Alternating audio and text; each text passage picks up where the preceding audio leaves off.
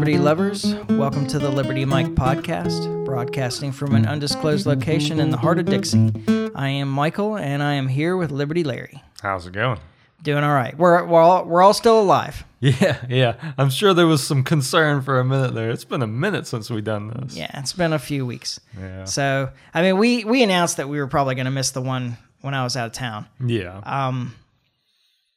After that, okay. So I spent something like 5.5 hours at the dentist last Thursday. Yeah. That was a really unpleasant experience. In fact, when I left there, I thought, man, the guards at Abu Ghraib could have learned a thing or two. I've had a couple of bad dentist experiences, but I don't think I had anything on the level of what you dealt with. Yeah, it was really. My mouth just hurt. Yeah. By the time I'd gotten to leave, and then not long after I got, like, as soon as the numbing wore off from my first visit, I called them back. I was like, there's something wrong. We got to fix this. Yeah, like, it hurts. I cannot close my mouth. And so then I went back, and I was back in there for like another hour and a half or something. I didn't leave the dentist till after 5. Oof. I mean, it was better when I left, but I don't know, there'd been enough fumbling around in my mouth and, like, you know, pulling things back and forth and shots and and all that stuff that, like, I talked to you on the phone that day. If you can call it that. Yeah. I was like, I don't know if you can hear it, but I'm, like, barely opening my mouth to speak. You're like, yeah. You mumbled on the phone at me. Yeah. So, we couldn't do that. One happening. Like, I didn't go to the office on Friday. I worked, but I was still not feeling very good. And then we just couldn't meet up after that. So till now. Yeah. Well, and Tuesday. But that's a different kind of meetup. Yeah.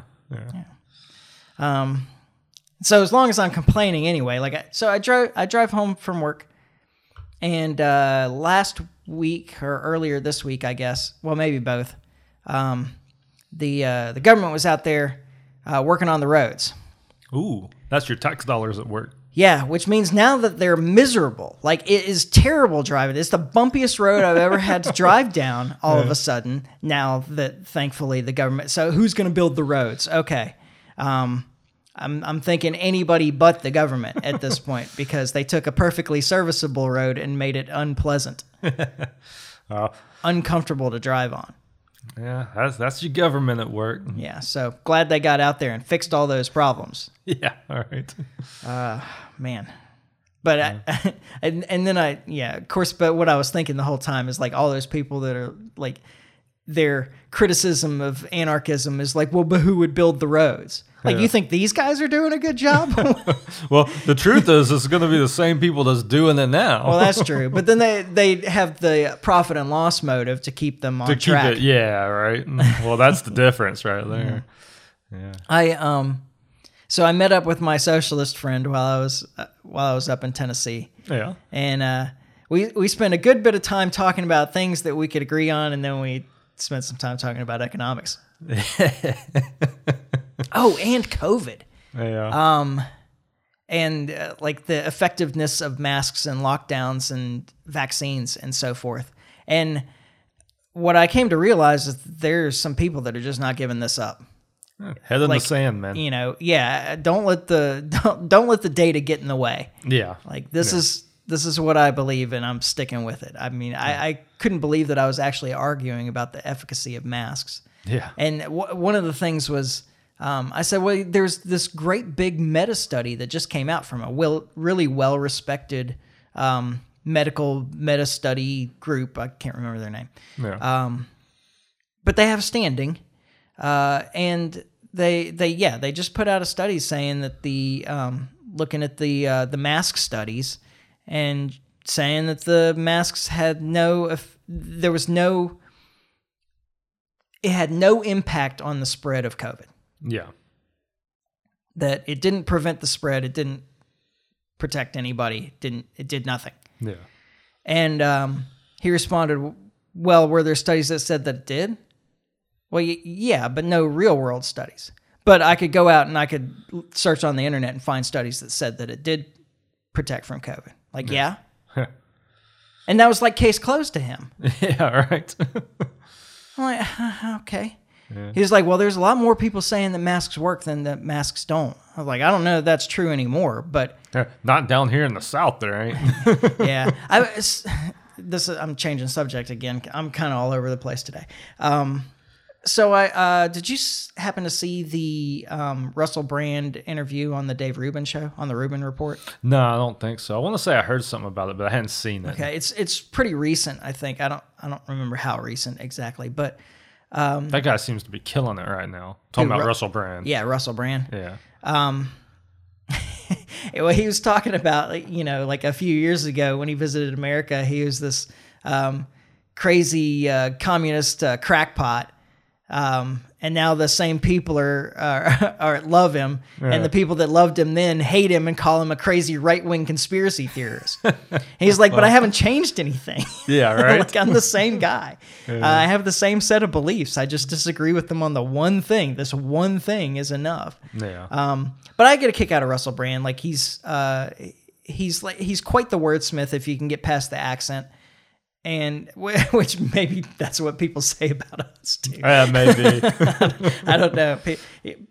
I have the least Southern accent of anybody I know. Yeah, me too. But he's just a realist. I actually think of him like you. I think I sent you a bit from him when we were talking about anarcho-communism one time. You did, yeah. And I was like, all right, like this is a good example of anarcho-communism, like what he has to say here. Yeah. And I still think that that's actually he's a good, like example of anarcho-communism.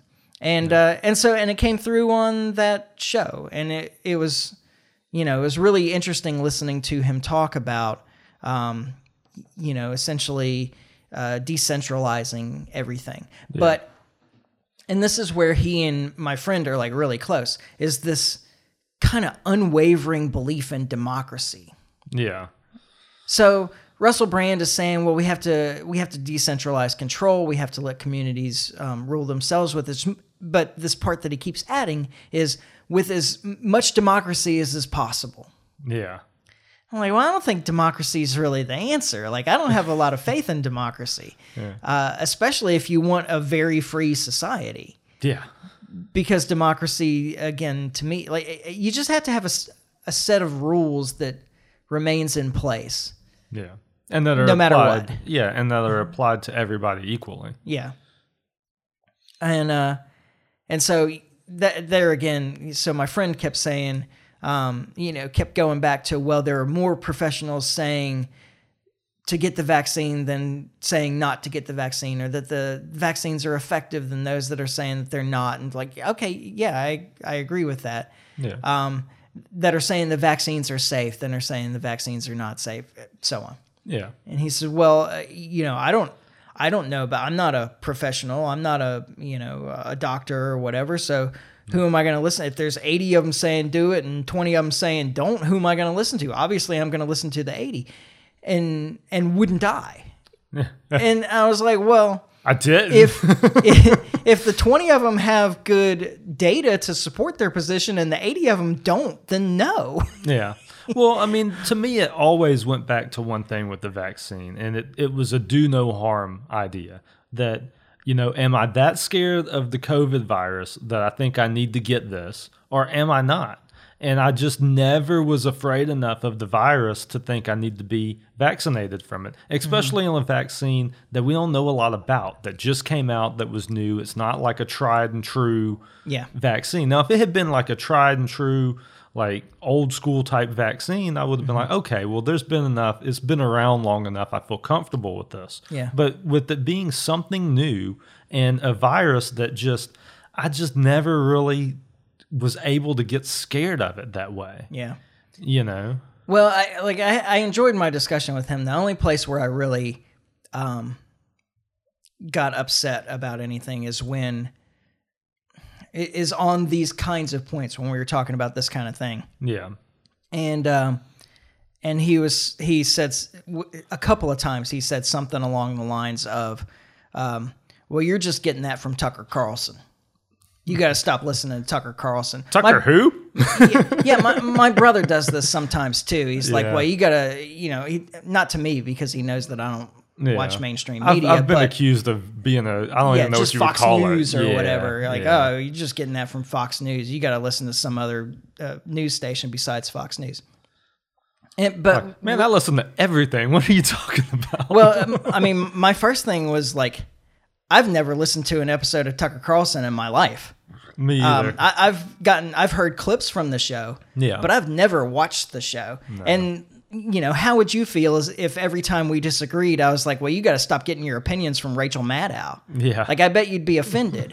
Yeah. Like, exactly. You've known me for 25 years. You don't think that I can form my own opinions based on data that I research on my own? Like, what? Yeah, right.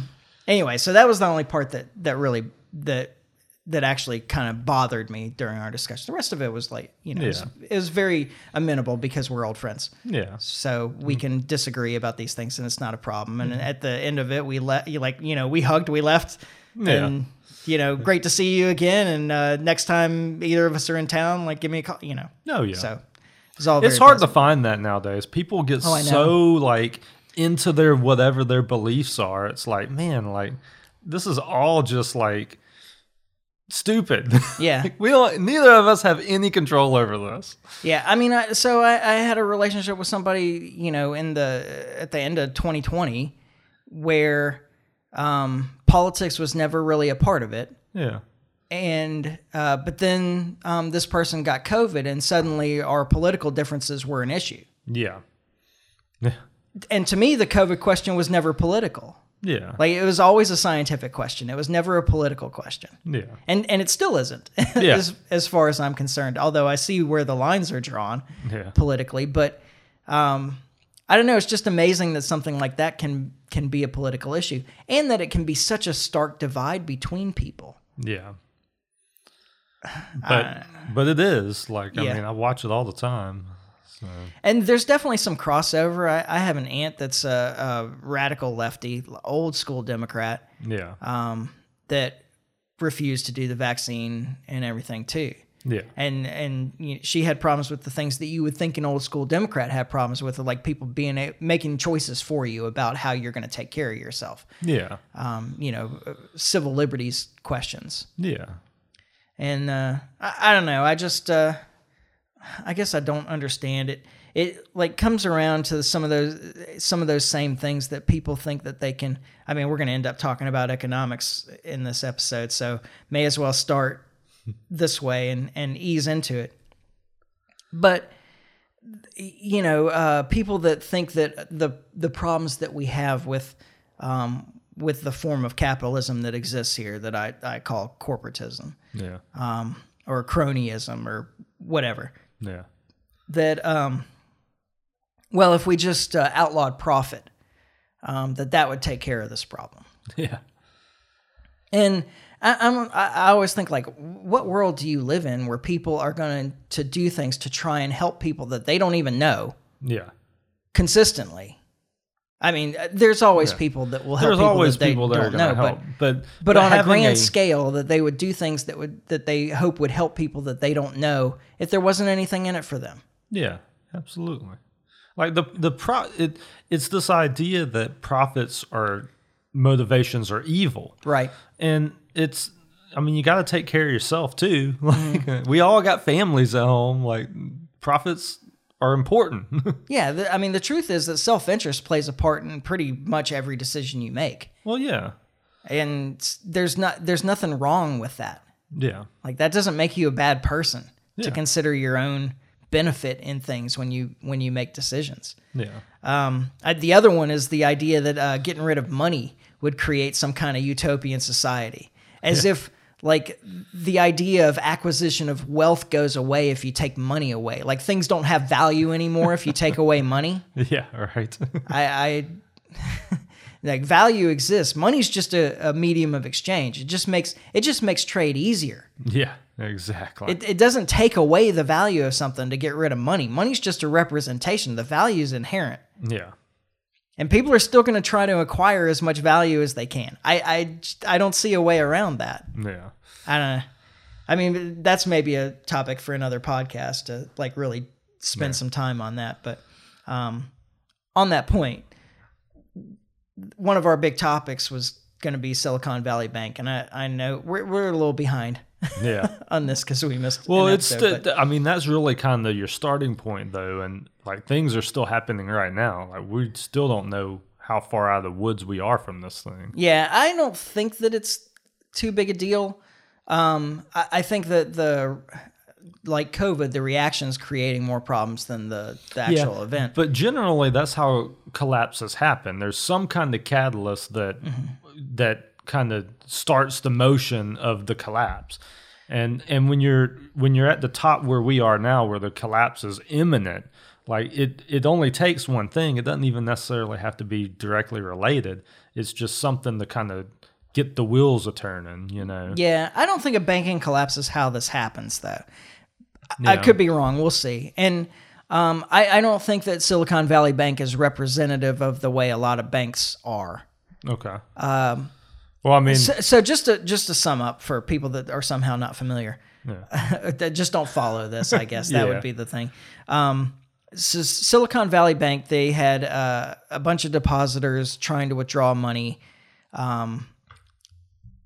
probably rather than park it in a bank where it earns so little, to try and find a higher yield investment to put their money into, or a better store anyway. Yeah. And they tried to liquidate assets, which they weren't able to do enough of. Yeah, enough of fast enough. Yeah. Yeah. And they didn't have enough money to cover deposits or cover. Well, no bank can cover the deposits in that bank. That's kind of what I was going to get at. Is like all of these banks are in this situation. I mean, if there's a bank run, none of these banks are safe. But a lot of this comes out of the reaction to COVID. COVID played a big part in the failure of Silicon Valley Bank. Okay. Let me explain. All right. I'm all ears. Okay. So first, rules were changed. Yeah. As I understand it, the banks were allowed to not have 0% of their deposits covered. Oh, really? So we have this fraction in reserve. Yeah. So we have this fractional reserve banking system, which is already a scam. Yeah. Of the highest order. Yeah. Which says that for every dollar that a bank takes in deposits, they only have to be able to cover 10 cents of it. Or that was the old rule, that they had to have 10% reserves. Yeah. They only have to be able to cover 10 cents of every deposit of every dollar of deposit that they have. And they can lend out the rest. So every time you put $1 in the bank, they take 90 cents of that dollar and they give it to somebody else. And so you only have 10 cents in the bank, but they're hoping that that so few people come and ask for their money that they'll be able to cover everything that people come and ask for. Yeah. And make money off of the 90% of the deposits in there that they don't actually keep. Yeah. Right. That's the idea. Yeah. I hope I explained that reasonably. No, that's cool. As I understand it, in COVID, they dropped reserve requirements to 0. Really? Yeah. So then banks didn't have to keep any of the money in reserve to be able to pay out. 10% just seems like such a small amount. Why would you go any lower than that? Like, no, I don't know. Because it's a scam. Well, it is a scam. Yeah. And then on top of that, the federal government gave out a whole bunch of money during COVID. Well, yeah. And money was taken from the federal government, or the money that was given away by the federal government to individuals and corporations found its way into banks. Yeah. So this new made-up money was then deposited into these banks. So these banks are just flush with cash. Yeah, absolutely. And so Silicon Valley Bank specifically tried to store their assets by buying government bonds, treasury bonds. Bad move. Well, then, because of all the money that was made up in COVID, and I'm created in COVID, we're going to get pushback on this too, which is crazy. Because of that, inflation happened at a higher rate than than traditionally was happens. projected. Yeah. So there was a lot of inflation because of all this new money. Yeah. And the Federal Reserve's response to inflation to try and slow inflation is what? Oh, you got to raise the rates. Raise interest rates. Interest rates, yeah. Right. Rates are coming up. So now if you have a government bond that was purchased at a lower interest rate, when interest rates go up, that bond is worth less. You're in trouble. Yep. Yeah. So now bonds that are purchased at the current rate are more valuable than bonds that were purchased before the rates went up. Yeah. Which is when Silicon Valley Bank purchased their bonds. Yeah. So now they have to sell their bonds at a discount. Yeah. And that's where a lot of their assets were. Well, and that when they were coming up short for the depositors, that's where they had to go to get the money. And guess what? That money ain't what it used to be. Right. So here we are. So so then they have to sell the bonds at a discount, so they can't recoup actually what they spent to get the bonds in the first place. Yep. So the rate hikes devalue the bonds, but then it gets worse. Right? Yeah. Okay. But wait, there's more. Yeah. So now, as a reaction, as I understand it, the now all deposits are being covered at Silicon Valley Bank. Isn't that correct? Yes. The Fed stepped in and said that beyond the 250, because the FDIC insures up to 250. Right. But that since this bank, the accounts were holding so much more than that, and they're trying to create stability in the system, they insured all depositors. Right. With said bank. Right. So who's actually paying for that? Oh, we are. Right. I mean, that's us. Guess how we're paying for it? By them printing more money. Exactly. Which is going to do what? Create more inflation. Yeah. Which means what? We got to raise the rates again. Exactly. Which means, guess what? There's going to be more banks that have the same problem. That's what I'm saying. We don't know yet what the consequences of all of this are. I mean, we could be looking at a financial collapse here still. Yeah. Well, the good news is that most banks have a broader range of assets besides these bond holdings. Absolutely. I mean, this was a poor play by that bank. Yes. I mean, they shouldn't have been investing the way they were. I mean, you would think a bank like that would have a board of people who makes decent decisions about how to invest all this money. Well, why do they need to do that? What do you mean? I mean, there's no risk to them. Well, no. Yeah. I mean, as long as the Fed's going to step in and make everybody whole, then the bank has lost nothing. Well, I mean, I'm sure all the executives that made those decisions aren't there anymore. Although I say that, I think one of them was on the one of those executives was from Lehman Brothers. So. Oh yeah. Which was just kind of this. Keep listening to this guy. Yeah. Yeah. So yeah, that's part of the problem. And then now, of course, the Fed's created this moral hazard by telling banks that they can take riskier investments because they'll cover them. They're insured all the way. It doesn't matter. And another problem that it creates is that I hope I was going to pull this clip, but then I just didn't. But Janet Yellen was speaking to the House of Representatives, and one of the representatives from Oklahoma, I believe, was asking her, does every bank now have this benefit? Are all deposits in all banks now insured by the federal government? And this is where she screwed up, because the answer to that should have been yes.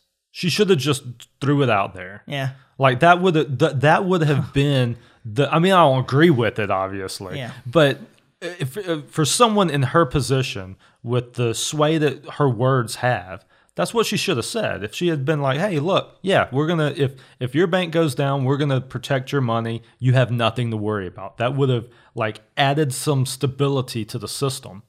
But that's not what she said.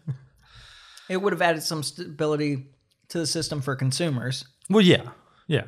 Which is, I guess, where the concern is. But it creates an even greater moral hazard, obviously, to all the banks out there who now feel like they can make risky decisions and they don't have to worry about it. But the truth is what she says is true. Like these small regional banks, they're not going to necessarily bail them out. Yeah, and that's what she did say, is that there were a couple of groups of people that would get together and decide if they thought it would be a systemic problem if a bank failed, and if they thought it would be a systemic problem if the bank failed, then they would insure it, and if they didn't, oh well. Well, but ultimately it falls to her because all of those groups had to, because she listed them off, all had to make a vote, and then the final word went to her, like up or down.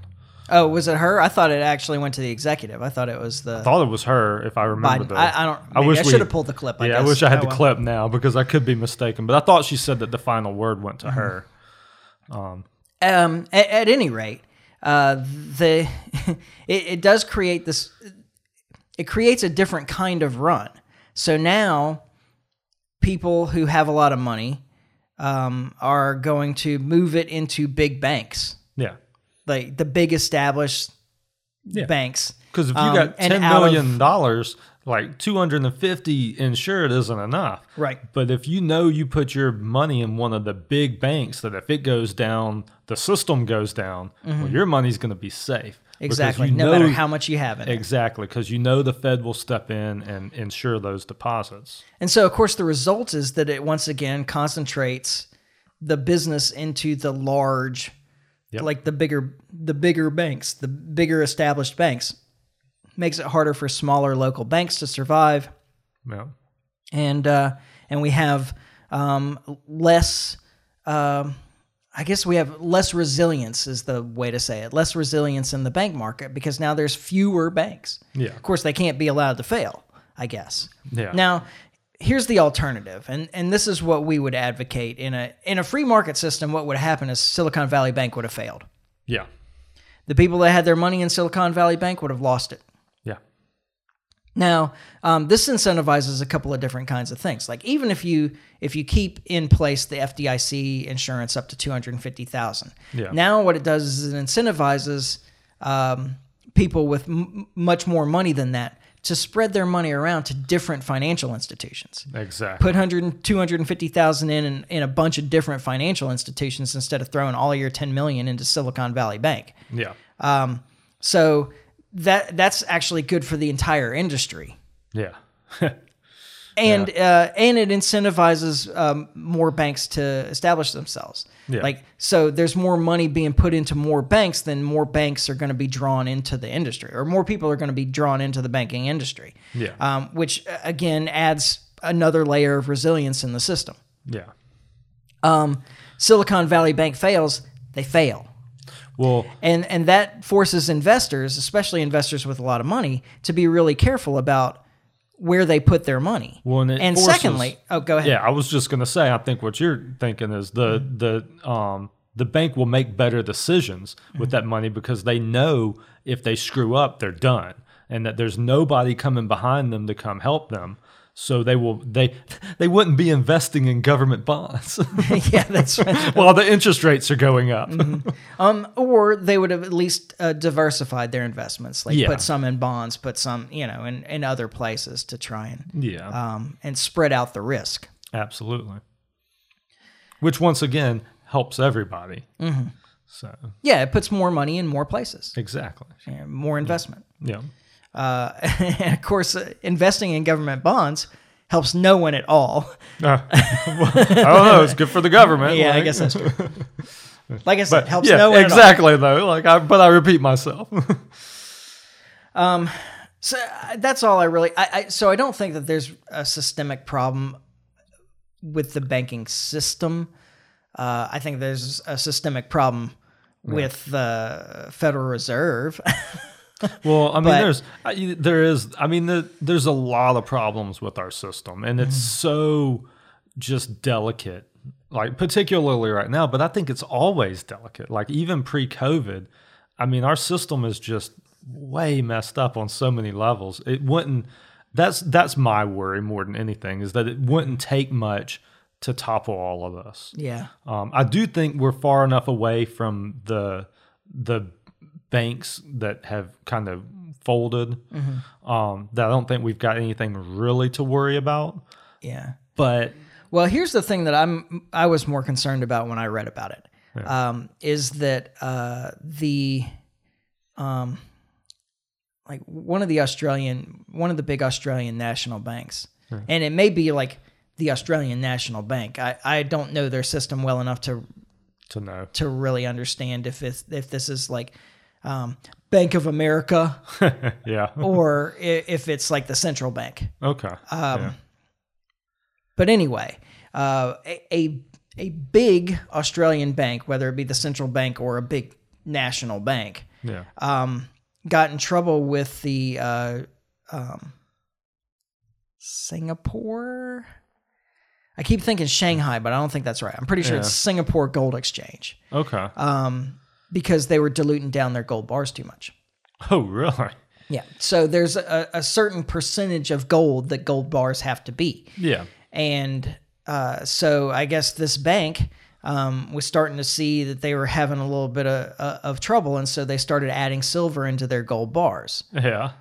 Which is not unusual. Yeah. But you only do that for so much, right? Yeah, but it has to be a certain percentage of gold. Yeah, to be a gold bar. To be a gold bar. And so they had been exchanging them through again, I want to say Singapore. Yeah. That might be wrong. Yeah. It was a big exchange. Yeah, I know that there's a big exchange in Singapore, so I think that was it. Yeah.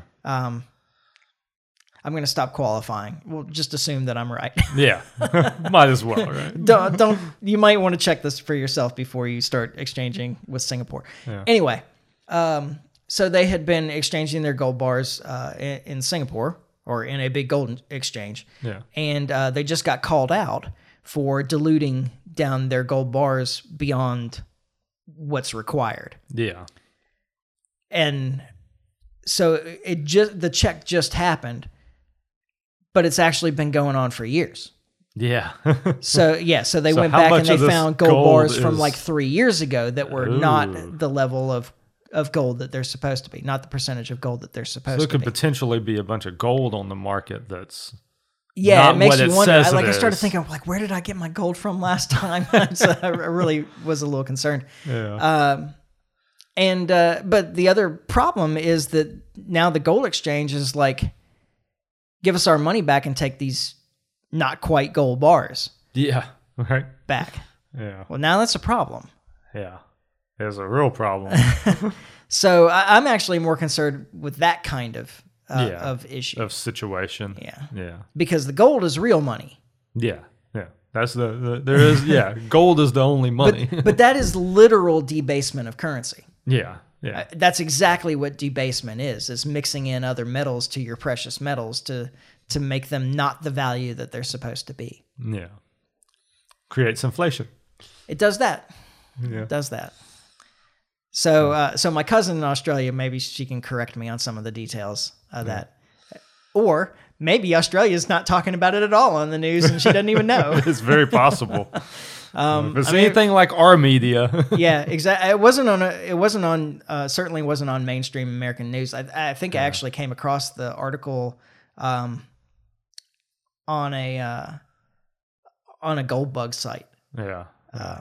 Where they were talking about it. Yeah. Because I've been like trolling through a bunch of financial sites trying to get more details on the Silicon Valley Bank thing. And I came across this article in that search. Yeah. And I think I was on a gold exchange site when I found the article. Anyway, so that kind of thing actually concerns me more. But I get your point. Like, we understand that we are not real solid economically in this country right now, despite the employment numbers or whatever they're touting today. Yeah. And it may not take much of a nudge for us to really go into the next recession. Like, the bubble's got to burst at some point. But I don't think that this is the trigger. You don't think this is it? I don't think it may not be. I mean, enough time has passed. I think you may be right that we're past it. Yeah, and I would have said that a week ago if we had recorded, but yeah, because me and you discussed it, and I was all like, I don't know, man, I don't like this. This is not good. Yeah, you can back me up. Yeah, you were saying the same thing you are now. So yeah, he if nothing else, he's consistent. Right. Things can change. Yes. All right, so... All right. Where you want to go now? Well, now I'm going to talk about the whiskey so that Jeff can't avoid it. Oh, yeah. We're going to have the whiskey conversation now. Right in the middle of the podcast. Hey, there you go. Because we were going to record on St. Patrick's Day. Oh, that's right. Yeah. And we didn't because I couldn't open my mouth. All right. But I was able to open my mouth enough to drink this on that night. Yeah. And this is what we would have been drinking if we had recorded that night in honor of St. Patrick's Day, is the Redbreast 12 cask strength Irish whiskey. And so that's what we're drinking tonight. And so I will say I was a little standoffish about it. I didn't know what I was getting into. Yeah. But I like it. Yeah. It's good. It's a pure barley spirit. It's definitely got some flavors that I'm not used to. Yeah. That are different from what I would normally drink. But they're not bad. Yeah. There's a lot there too. Yeah. Like it's actually like really pretty light. But I don't know, there's a lot of complexity in it anyway. I've always thought of Irish whiskey as being like pretty delicate. Yeah. But they're complex. Like there's a lot of flavor in there if you let it go a little bit. There's nothing overpowering about it. And I do like a richer, bolder whiskey, which is why I like bourbon. Yeah. And rye, I guess particularly, but certainly Irish whiskey has its place, and this is a really good one. Oh, I agree. If you had Redbreast, you won't go back to Jameson. Oh yeah. I'm not a big fan of Jameson, which is another reason I was kind of standoffish about it. Like I'll drink Jameson, but it's not something I look for, So. So let's hit a couple of little things, and then we'll move on to our other big topic. All right. How's that sound? Sounds so there was a War Powers vote on Syria a couple of weeks ago. Yeah. How'd that go? Poorly for our side. Yeah. Right? For the non-interventionist pro-peace side, it went poorly.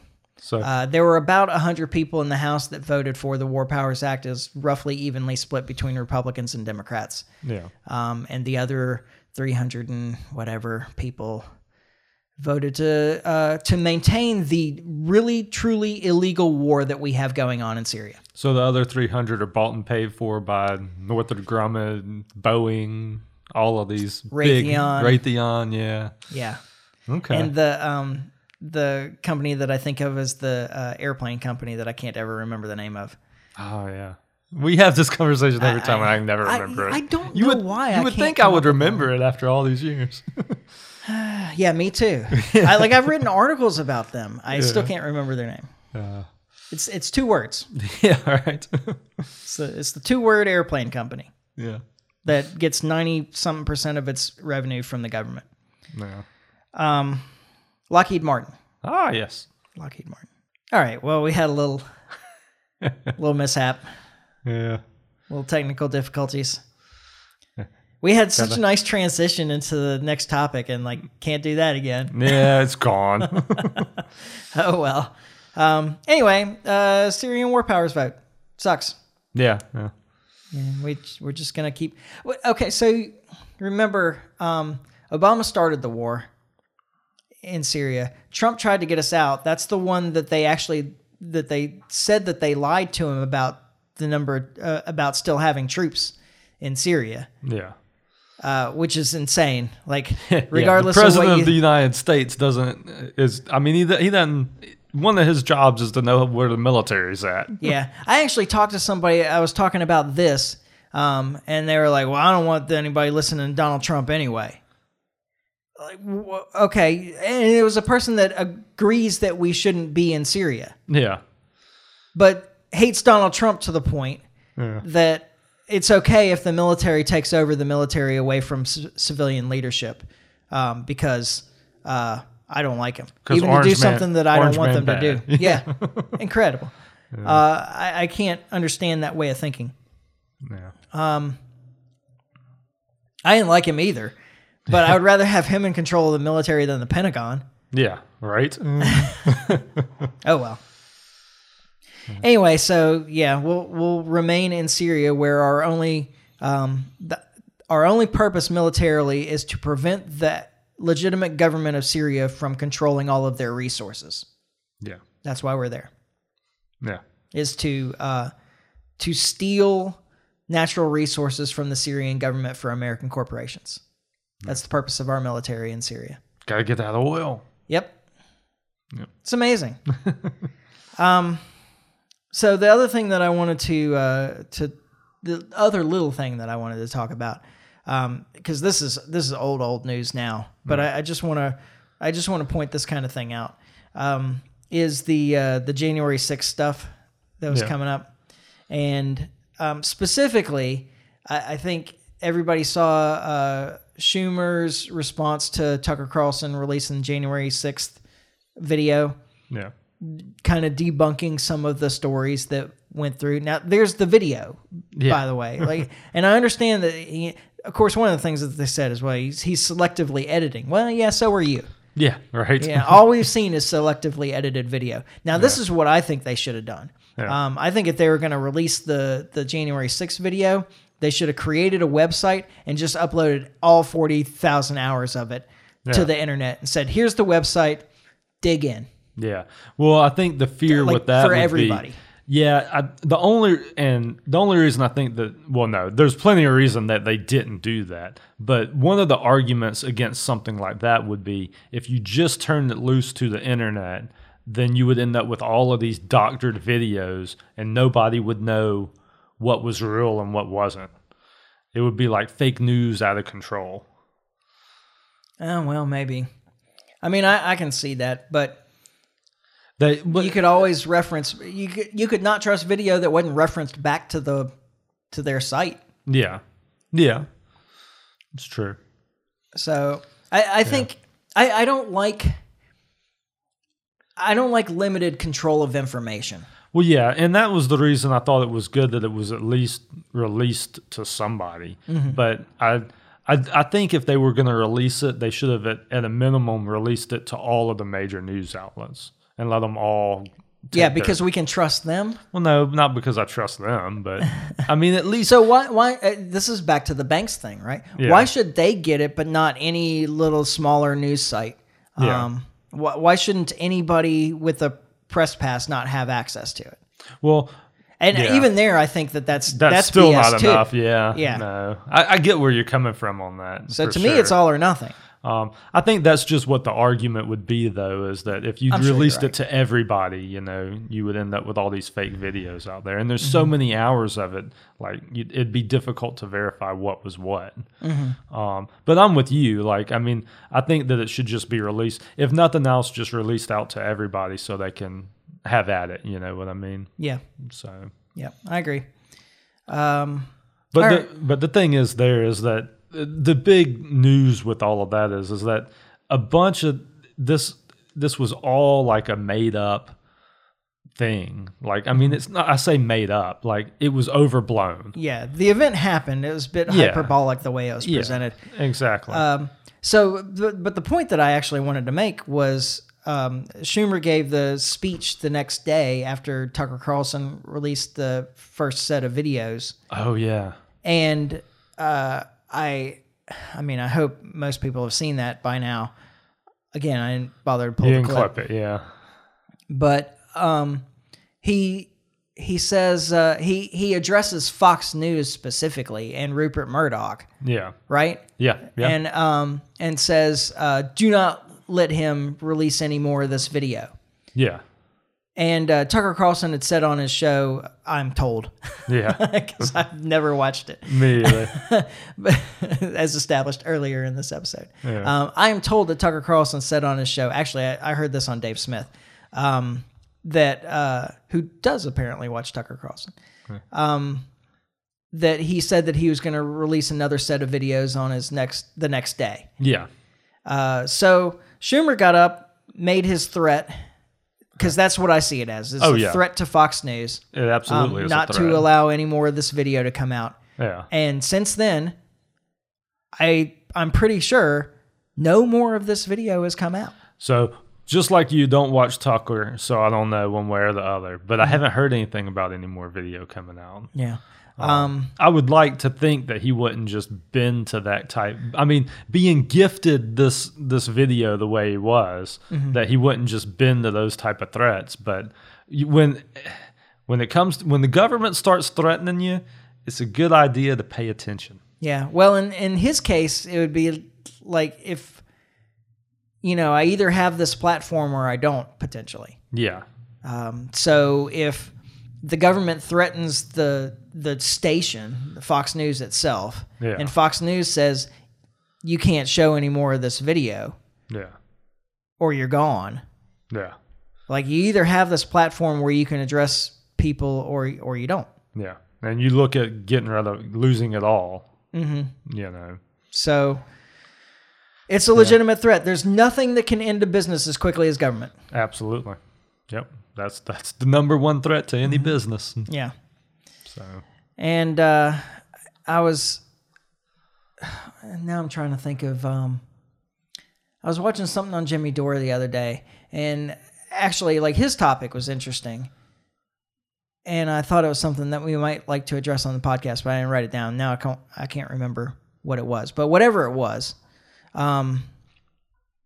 he was saying, well, and you're not going to hear any of this on CNN or CBS or ABC, or he said you might hear it on Tucker Carlson.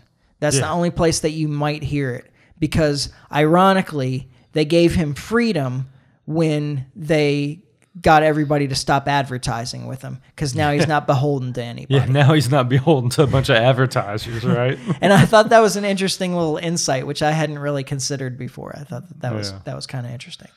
But the last big topic is China.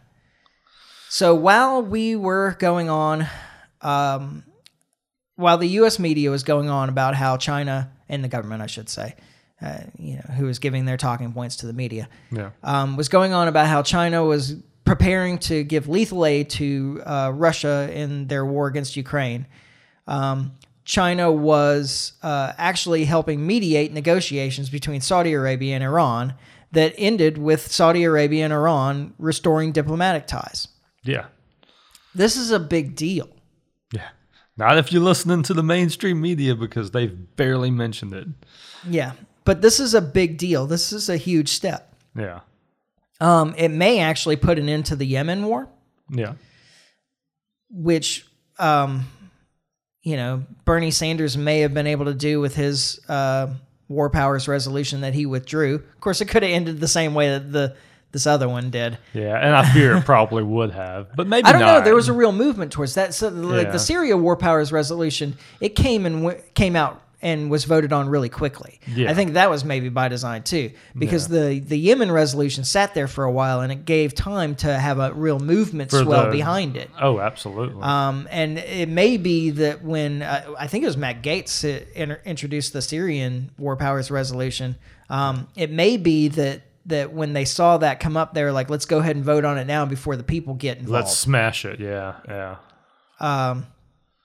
Because it's harder to ignore like a grassroots movement of people that are constantly calling their congressmen and stuff like that. Oh yeah.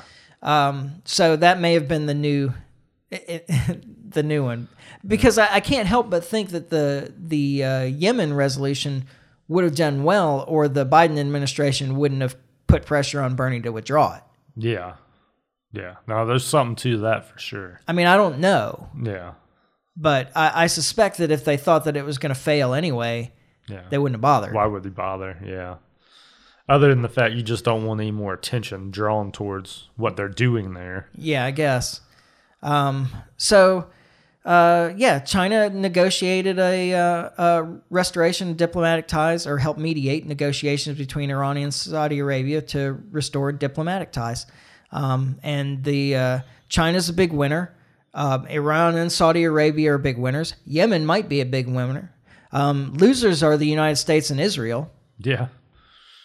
And but I think more than anything, also, while they're being accused of preparing to give lethal aid to Russia in their war with Ukraine, they're trying to negotiate a settlement between Russia and Ukraine as well. Yeah. They introduced a 12-point plan of things that they want to value in some kind of peace agreement or ceasefire agreement, which even Volodymyr Zelensky said that he liked, or at least liked parts of it. Well, and we've came out pretty openly not liking the idea of a ceasefire. Exactly. Which is insane to me. Yeah. Like how you can sit here and be like, oh, we got to support Ukraine and poor Ukraine. And then when an opportunity comes for a ceasefire, be like, oh, no, we can't do that. That's insane to me. Yeah. I mean, U.S. politicians have talked about how lucky we are to have Ukraine there fighting the Russians, and they'll fight to the last Ukrainian and so on. Yeah. And we want to weaken Russia, and we want, Yeah. Our goal is not... It's not peace. It's not the good of Ukraine. It's damn sure not peace. Yeah. Yeah. So China is the one stepping up on the world stage and being the peacemaker. Yeah. Instead of the United States. It's supposed to be us. Yeah. For all those people all those patriotic Americans out there that talk about the U.S. great place in the world, important place in the world, our important place in the world, if we have one, is as a peacemaker. And that's not what we're doing. We're stoking war everywhere. Exactly. And we're upset about this agreement in the Middle East too, because that big divide between Saudi Arabia and Iran is a huge divide to keep chaos and conflict going in the Middle East. Absolutely. So, see, my cat's upset about it too. Yeah, right. And one of the big talking points that I kept hearing on U.S. media about the Russia-Ukraine plan, no, sit on another chair, Kitty. This one's mine. Is the one of the points was about respecting sovereignty. Yeah. And the U.S. media kept saying, whose sovereignty? Whose sovereignty are they trying to respect? And this is another one of those things that this is at least as old as the Cold War in the United States, this way of thinking. Yeah. And it was echoed by, actually probably more explicitly by Bush the Younger in the terror war, where there's no such thing as neutrality in the world. Yeah. That you're either with us or you're against us. So if you're not on our side, you're on the other side, even if you're trying not to take a side. Yeah. And I did that thing on Vietnam a month ago or roughly, and I was talking about the war, the secret war in Laos. And that's what it was all about. That's why we were in Laos as much as anything else, is because Laos had declared its neutrality. And in the Cold War way of thinking, you couldn't be neutral. You were either on the side of capitalism and freedom or your side of communism and authoritarianism. And there was nothing in between. You couldn't not take sides. Yeah. And we said the same thing during the terror war, and we're doing the same thing now. Yeah. That the U.S. government and the U.S. media just cannot fathom an approach that respects both sides. And here's the thing about mediating a conflict. Yeah, you can't mediate from one side or the other. Yeah, you can't take sides if you're going to mediate a conflict. Yeah, exactly. And so it is actually possible that China's in there and they will respect both sides and aren't actually taking sides in this. And I think that's probably the case. Well, at least enough to get a settlement. Exactly. Because China doesn't benefit from this conflict. Yeah. China is about building economic power. Yeah. And this disrupts that. Well, and it matters to them as far as clout in the world. Absolutely. Don't make no mistake. I think that while they do want to unwind this, a lot of it is self-interest as far as we can come in and show that, hey, we can do this and we can settle these differences between countries. Yeah. And that means something. Yeah. It's also self-interest in terms of economic power. Yeah. That it just, this is a disruption of the global market, this conflict. Yeah. This conflict has been horrible for global markets. Yeah. Of all kinds. And China is a big player in the global market, like it or not. Yeah. Oh, yeah. And so they benefit economically from an end to this conflict, just like all of us do. Which, by the way, so do we. Yeah, absolutely. Like this hadn't been good for our economy either. No. Although it's all voluntary as far as sanctions are concerned, but it still hasn't been good. It hasn't been good for the everyday people. Mm-hmm. Say what you will about how good or bad it is for the government, but it ain't good for us. Yeah. Yeah, absolutely. The U.S. government is not concerned about poor people in this country when they encourage this conflict to continue. Exactly. I mean, that's all I really have. Yeah. After we fix the recorder crashing, I think we're at about roughly the right time. Yeah. Okay, so there is the Libertarian Party of Alabama is having their convention this weekend in Auburn. You can go to lpalabama.org if you're interested in coming up there. You don't actually have to be a member. I mean, you have to be a member to like vote. Really participate, to vote and so forth. But you can definitely come and sit in and meet people and see what's going on and so forth. I will be there. Liberty Larry will not. I will not. I can't make it this year. So it's the first one I've missed, at least in a long time. My big decision right now is which whiskeys am I taking? Ah, yes. the big questions, right? Yes. Yeah. So. I'm going in my own car, so I'll have a trunk so I can actually take things that are already open. Oh, nice. So that makes it even more complicated. Lots of decisions to be made. So. I don't know if I told you, I counted up the other night. I have 70 bottles of spirits in this house. Wow. That's impressive. Yeah. I don't have enough space for them. I would have more, but I've run out of cabinet space. You have no cabinet space. You need to buy like one of those I'm going to start setting my dishes out on the counter so that I have room for whiskey. For bottles. No, you need to buy you like one of those old China cabinets like people have. Well, that's what I have. That's what's in there right now. Yeah, but you need a bigger one. I do need a bigger one. You need I don't really have space for it. Yeah. That's the problem. Like the one that I have in there, like I had to rearrange tables and chairs just to make room to be able to get in and out of it. Yeah. So I don't. My kitchen sucks. Yeah. Liquor cabinet doesn't necessarily have to be in the kitchen. I guess that's true. But I couldn't put it in this room. I'm looking around. You don't have a lot of wall space. No. If I converted that into a bar, so I have. The people listening obviously can't see what I'm pointing at. I have an old like World War II era record player and stereo. Like one of the big fold out things that's got the little cabinets on the side for your vinyl and so forth. It's actually got vinyl, like old Rat Pack stuff in there right now. Yeah. Like old collectible. Anyway, what I had planned to do with that is to turn it into a bar. Yeah. To have it converted, because the electronics don't work anymore. Yeah, got it. And rather than try and fix it, to just like gut it and turn it into a bar. That'd be cool. Yeah. But I haven't done that. And even then, it would only have room for maybe half a dozen bottles. Yeah, which is nothing in your collection. I know. But it would be cool. Yeah, but I could also, nobody's interested in this probably. I could also transfer some bottles into decanters and put them on there, and it would look really nice. That would be nice. So if you're in Auburn, Alabama this weekend, look up Liberty Mike. Yeah. And he will have a drink of very nice whiskey with you. Probably.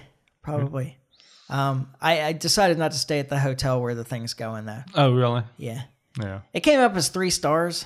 Yeah. When you've barely gotten half of the available stars, I don't stay in those kind of hotels anymore. That's not your jam. I paid an extra like $15 a night for a Airbnb not far away. Well, Airbnb is the way to go too. Yeah. And I have much more space to myself with a kitchen. I can even cook. There you go.